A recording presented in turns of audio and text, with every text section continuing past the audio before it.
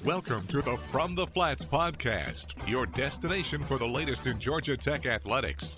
Now, here's your host, Wiley Ballard. And it's hate week on the Flats. Georgia Tech and Georgia, clean, old-fashioned hate renewed this Saturday at Bobby Dodd Stadium. We'll be joined by a former Yellow Jacket defensive back, Kofi Smith, who had one of the all-time senior day moments back at Bobby Dodd in his playing days, and is now leading the Atlanta Airlines Terminal Company as their CEO down in downtown Atlanta. But first, we're joined by the Georgia Tech Sports Network Learfield IMG College team of Andy Demetra, voice of the Jackets, and Sean Bedford. And guys, before we get to Tech in Georgia, let's at least spend a moment reflecting on the win against NC State to close out the ACC season. A thriller, 28-26 on a Thursday night. What was the most impressive part of that win for Georgia Tech? Well, to me, it was the play of James Graham. I thought he came out and looked sharp in every facet of the game. I thought he was putting some balls just absolutely on the money. A couple of beautiful touchdowns to Amarian Brown. But maybe even more impressive was what he did on the ground, accounting for over 100 yards rushing, which is something that we knew he was capable of. We just hadn't seen it. And I think you have to give Dave Patino, the offensive coordinator, a lot of credit for the way he developed this game plan with an eye towards getting James some carries, really having the run game operate not only through Jordan Mason, who is a beast in his own right, but getting James Graham involved in that quarterback run game and attacking NC State that way. James looked really crisp, and aside from two unfortunate fumbles that really looked like they were more the product of miscommunication than anything else, I thought he played a near flawless game and definitely put Tech in a position where they could expect to be successful. Yeah, that gave you a glimpse of what this Georgia Tech offense looks like when James Graham is fully weaponized, rushing it just as dangerously as he can, throwing it. Defensively, I think we'd all agree it wasn't Georgia Tech's best game of the year, but they had some really resilient moments that I took away from that, and I think Georgia Tech fans should take away from that game and be proud of. The first was on that first series. They gave up a fourth down conversion earlier in the drive. North Carolina State tested the waters again at the Georgia Tech 12, and Jordan Dominic comes in, blows up a play, turns over NC State on downs. After James Graham committed that fumble at the 10-yard line as Georgia Tech was driving in on that sudden change, what happens on the ensuing North Carolina State drive?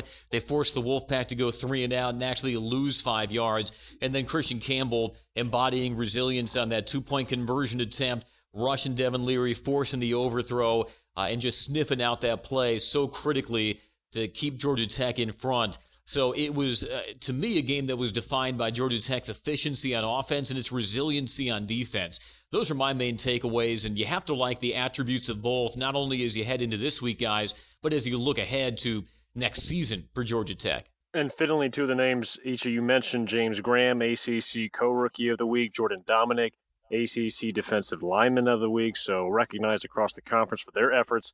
Let's turn our attention to the Georgia Bulldogs, a team that is 10-1, obviously in contention for a college football playoff berth. Defensively, they've allowed only 13 touchdowns in their 11 games this season. Coach Patino discussed it in his press conference this week.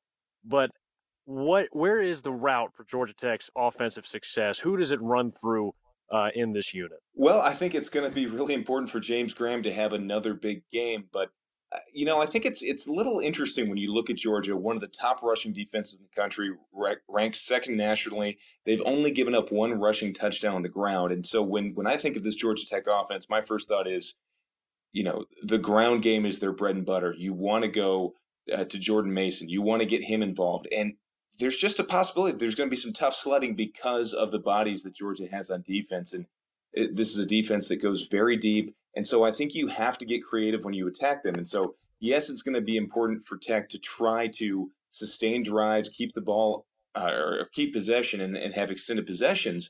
But rather than, relying entirely on Jordan Mason or James Graham running the football to get that done, I think you really have to be successful in the short passing game. And that's why I think Tyler Davis is my player to watch. And if you go back and look at how Georgia's played this season and go back to that Notre Dame game, Notre Dame's starting tight end had by far the best game of his season and led the team in receptions in that game and was critical to Notre Dame being able to move the ball up and down the field. I think that's a blueprint for success for Tyler Davis, and I expect James Graham to try to get him the ball early and often to keep this Georgia defense off balance. I agree with you, Sean. I think those quick throws, the hitches, the curls, little flat passes, they can be very effective for Georgia Tech and maybe be placeholders for those 3 and 4 yard runs that Georgia Tech typically likes to gain through Jordan Mason or Jemias Griffin or Jerry Howard. If you try to run laterally against Georgia, they've got so much speed in the box there that they can beat their blocks and blow up plays. And you also have to take some chances. Look, Georgia Tech is facing a very formidable defense that's second in the nation against the run. It certainly helps that James and Jordan both matched or exceeded their career highs in rushing coming in. But number 2 in the nation, only 1 rushing touchdown allowed, like you said, Sean, is going to make for quite a test. But I think you have to take some risks. You have to take some shots over the top. And that is a bona fide way for Georgia Tech to get that ball downfield. They've proven they can do it this year. And though Georgia hasn't been entirely vulnerable to those types of plays, you have to trust those guys who have shown you the ability to do that throughout the year and see if they can do it on a stage such as clean old-fashioned hate. And Andy, I like what you said there. I think it's very important that Tech is willing to take chances in this game because this is the sort of game that you're not going to win if you come in and play scared. Tech has to just leave it all out there, take some chances.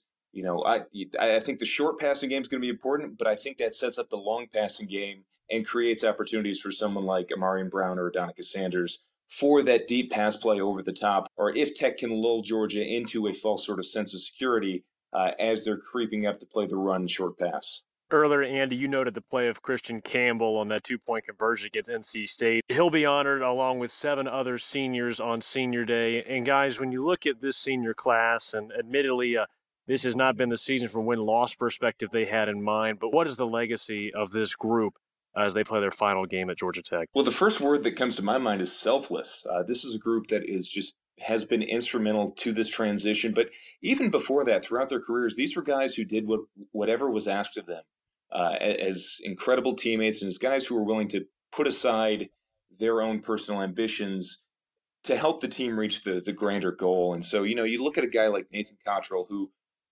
in the old offense was sort of poised to be the next great A-back, the next go-to guy. Instead, he's relegated to mostly a special teams role. But he's not looking at that as relegation. He's looking at that as an opportunity to get out there and play. And as Coach Collins has said week in and week out, he's been one of the most he's been an elite gunner. He's been a guy who gives it his all in special teams and in every aspect of the game in which he's involved. Christian Campbell's another guy who anytime he's been called upon, he's stepped up and delivered. He's been kind of a Swiss Army knife there in the defensive backfield. And let's not forget about guys like Tyler Cooksey, who was the first to raise his hand and say, yeah, I'll be the first tight end on the flats in 11 years. Or, the other 2 guys who stand out are the 2 transfers, Tyler Davis and Jared Southers, without whom there's no telling how much more severe or drastic this transition would have been offensively, because those guys were not only guys who stepped out and produced on the field, but they provided a lot of leadership and helped bring up some of the other players and really teach them what's going to be required of them as they continue to mature in this offense. Sean, the word I think of when I think of this senior class is buy-in. These were guys who, in their final season, knew the kind of transformation that lay ahead, knew that their role might change or diminish. But for these guys to all embrace this culture and take it upon themselves to reinforce good habits as they themselves are learning this playbook and these principles along with the first and second and third year players, it shows you what kind of character they have. And that can't always be measured in a box score. It can't always be measured in statistics. But without the example that they've set on a day-to-day basis, this Georgia Tech team wouldn't be so poised and primed for a very exciting future. And, I talked with Jeff Collins about the seniors on GT60 on Monday, and he was getting choked up because of what they have meant as he installs his program, his expectations, and his culture. Oftentimes, the guys who are at the end of their career might be the toughest to convince. It doesn't seem like any of these 8 seniors who are being honored needed a lot of convincing that this was the right place for them to finish out their career. And though it might now result in a bowl game, it might now result in a winning record, it may now result in a lot of individual statistics, that you will be rewarded for the work that you put in, and you will be every bit a part of the payoff whenever that comes. I think that's a very powerful message that those guys sent, and I hope that those 8 seniors, when they trot out before the game on Saturday, get the kind of applause and ovation that they deserve for what they have meant, both on the field and off, to Jeff Collins in year 1 of his program. Well, and for the 3 of us, I know we're excited to see them take the field one final time as Yellow Jackets. And Andy, as you noted, when the payoff does come over the next couple of seasons, those 8 names, one of the smallest senior classes in the country, will be ones that we remember in the victories to come. So, Andy, Sean, thanks for the time, guys. And what's the good word? To hell with Georgia. What he said, to hell with Georgia.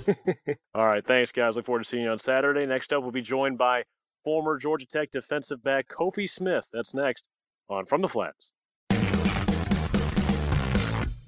We are joined now by a very special guest, one Dr. Kofi Smith, former Georgia Tech defensive back, class of 1999, and now the CEO of the Atlanta Airlines Terminal Corporation, where he was named one of the most admired CEOs in all of Atlanta by the Atlanta Business Chronicle. And, well, Dr. Kofi Smith, what's going on? How are things going in your world right now? Man, Wally, well, first and foremost, thank you for having me. This is an extreme honor and privilege to be on the show. Things are great.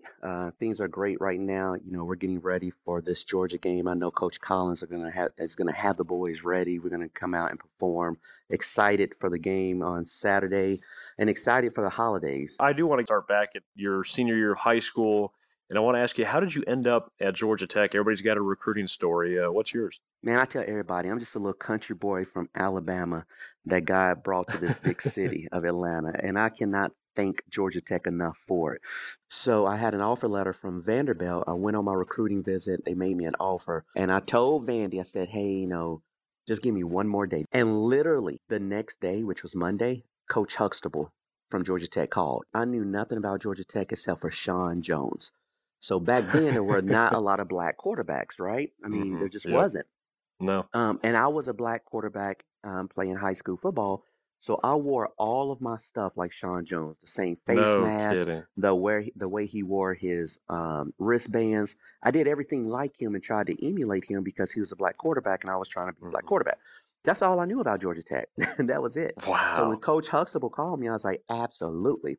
I called Vandy, told him I'm going to take one more visit. On Sunday, I signed my papers with Georgia Tech, and the rest is history. I came to Tech.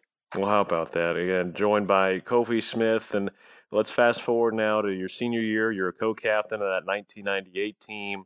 Your last game at Bobby Dodd Stadium, and you get a touchdown.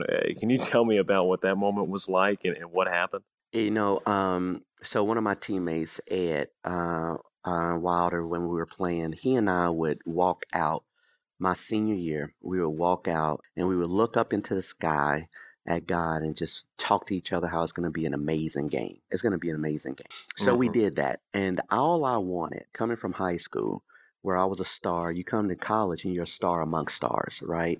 So when I got to Tech, I wasn't a star. So my senior year, I had been benched, put on third string, had to work my way back up, was on special teams, decided that's how I was going to make my contribution. And that last game, which was senior day, my mom and dad was there. My the young man who I've been took on the responsibility of and raising since 18, Deodric, he was there. Coach Edsel called a fantastic play. And again, I give all praises to God. He called a cornerback blitz. Wake Forest happened to call a pitch sweep to my side. I came like a bat out of hell. That guy dropped that ball. It was one bounce in my arms, and I was taking it back to the house. And I'll never forget that feeling, because on those times when Ed and I would walk out on the field, I always say, I just want one touchdown. I just want one collegiate touchdown, God, one, right?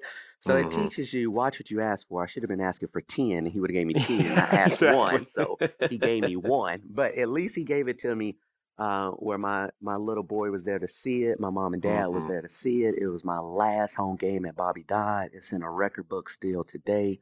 So it's just amazing how God will bring some things to you. 90-yard scoop and score, as you said, still in the record book. And Kofi, that's got to be one of the top senior day moments for any college football player. After you played your final game there in 98 and wrapping up that season, can you tell me about your journey from graduation through the Arena Football League and now to where you are as one of the top CEOs in Atlanta with the Atlanta Airlines Terminal Corporation? That year when I came out, it was a stellar year, right? We were 10-2. We had beaten Georgia at Georgia. We beat Notre Dame in the Gator Bowl. So we are flying high that year. So I was lucky to really try to ride the coattails of all my other teammates, Travaris, Tillman, all of these other guys that were going to the NFL, because I was not a star, right?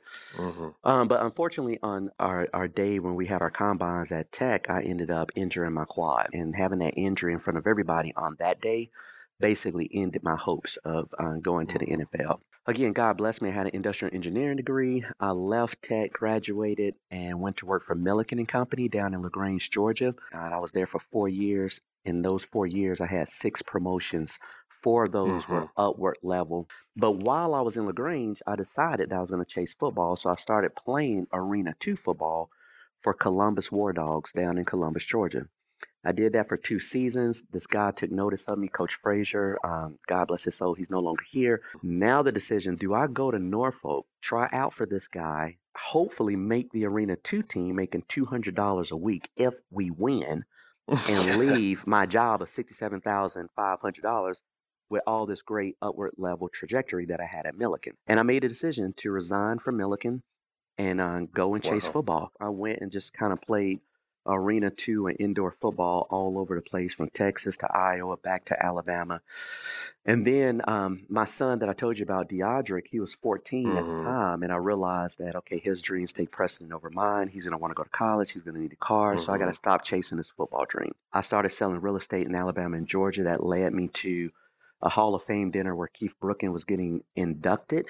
Lucius Sanford, very good friend of mine, allowed me to be at that Hall of Fame dinner and host the dinner, or be one of the hostess, because I didn't have money to actually buy a ticket, if you can imagine that.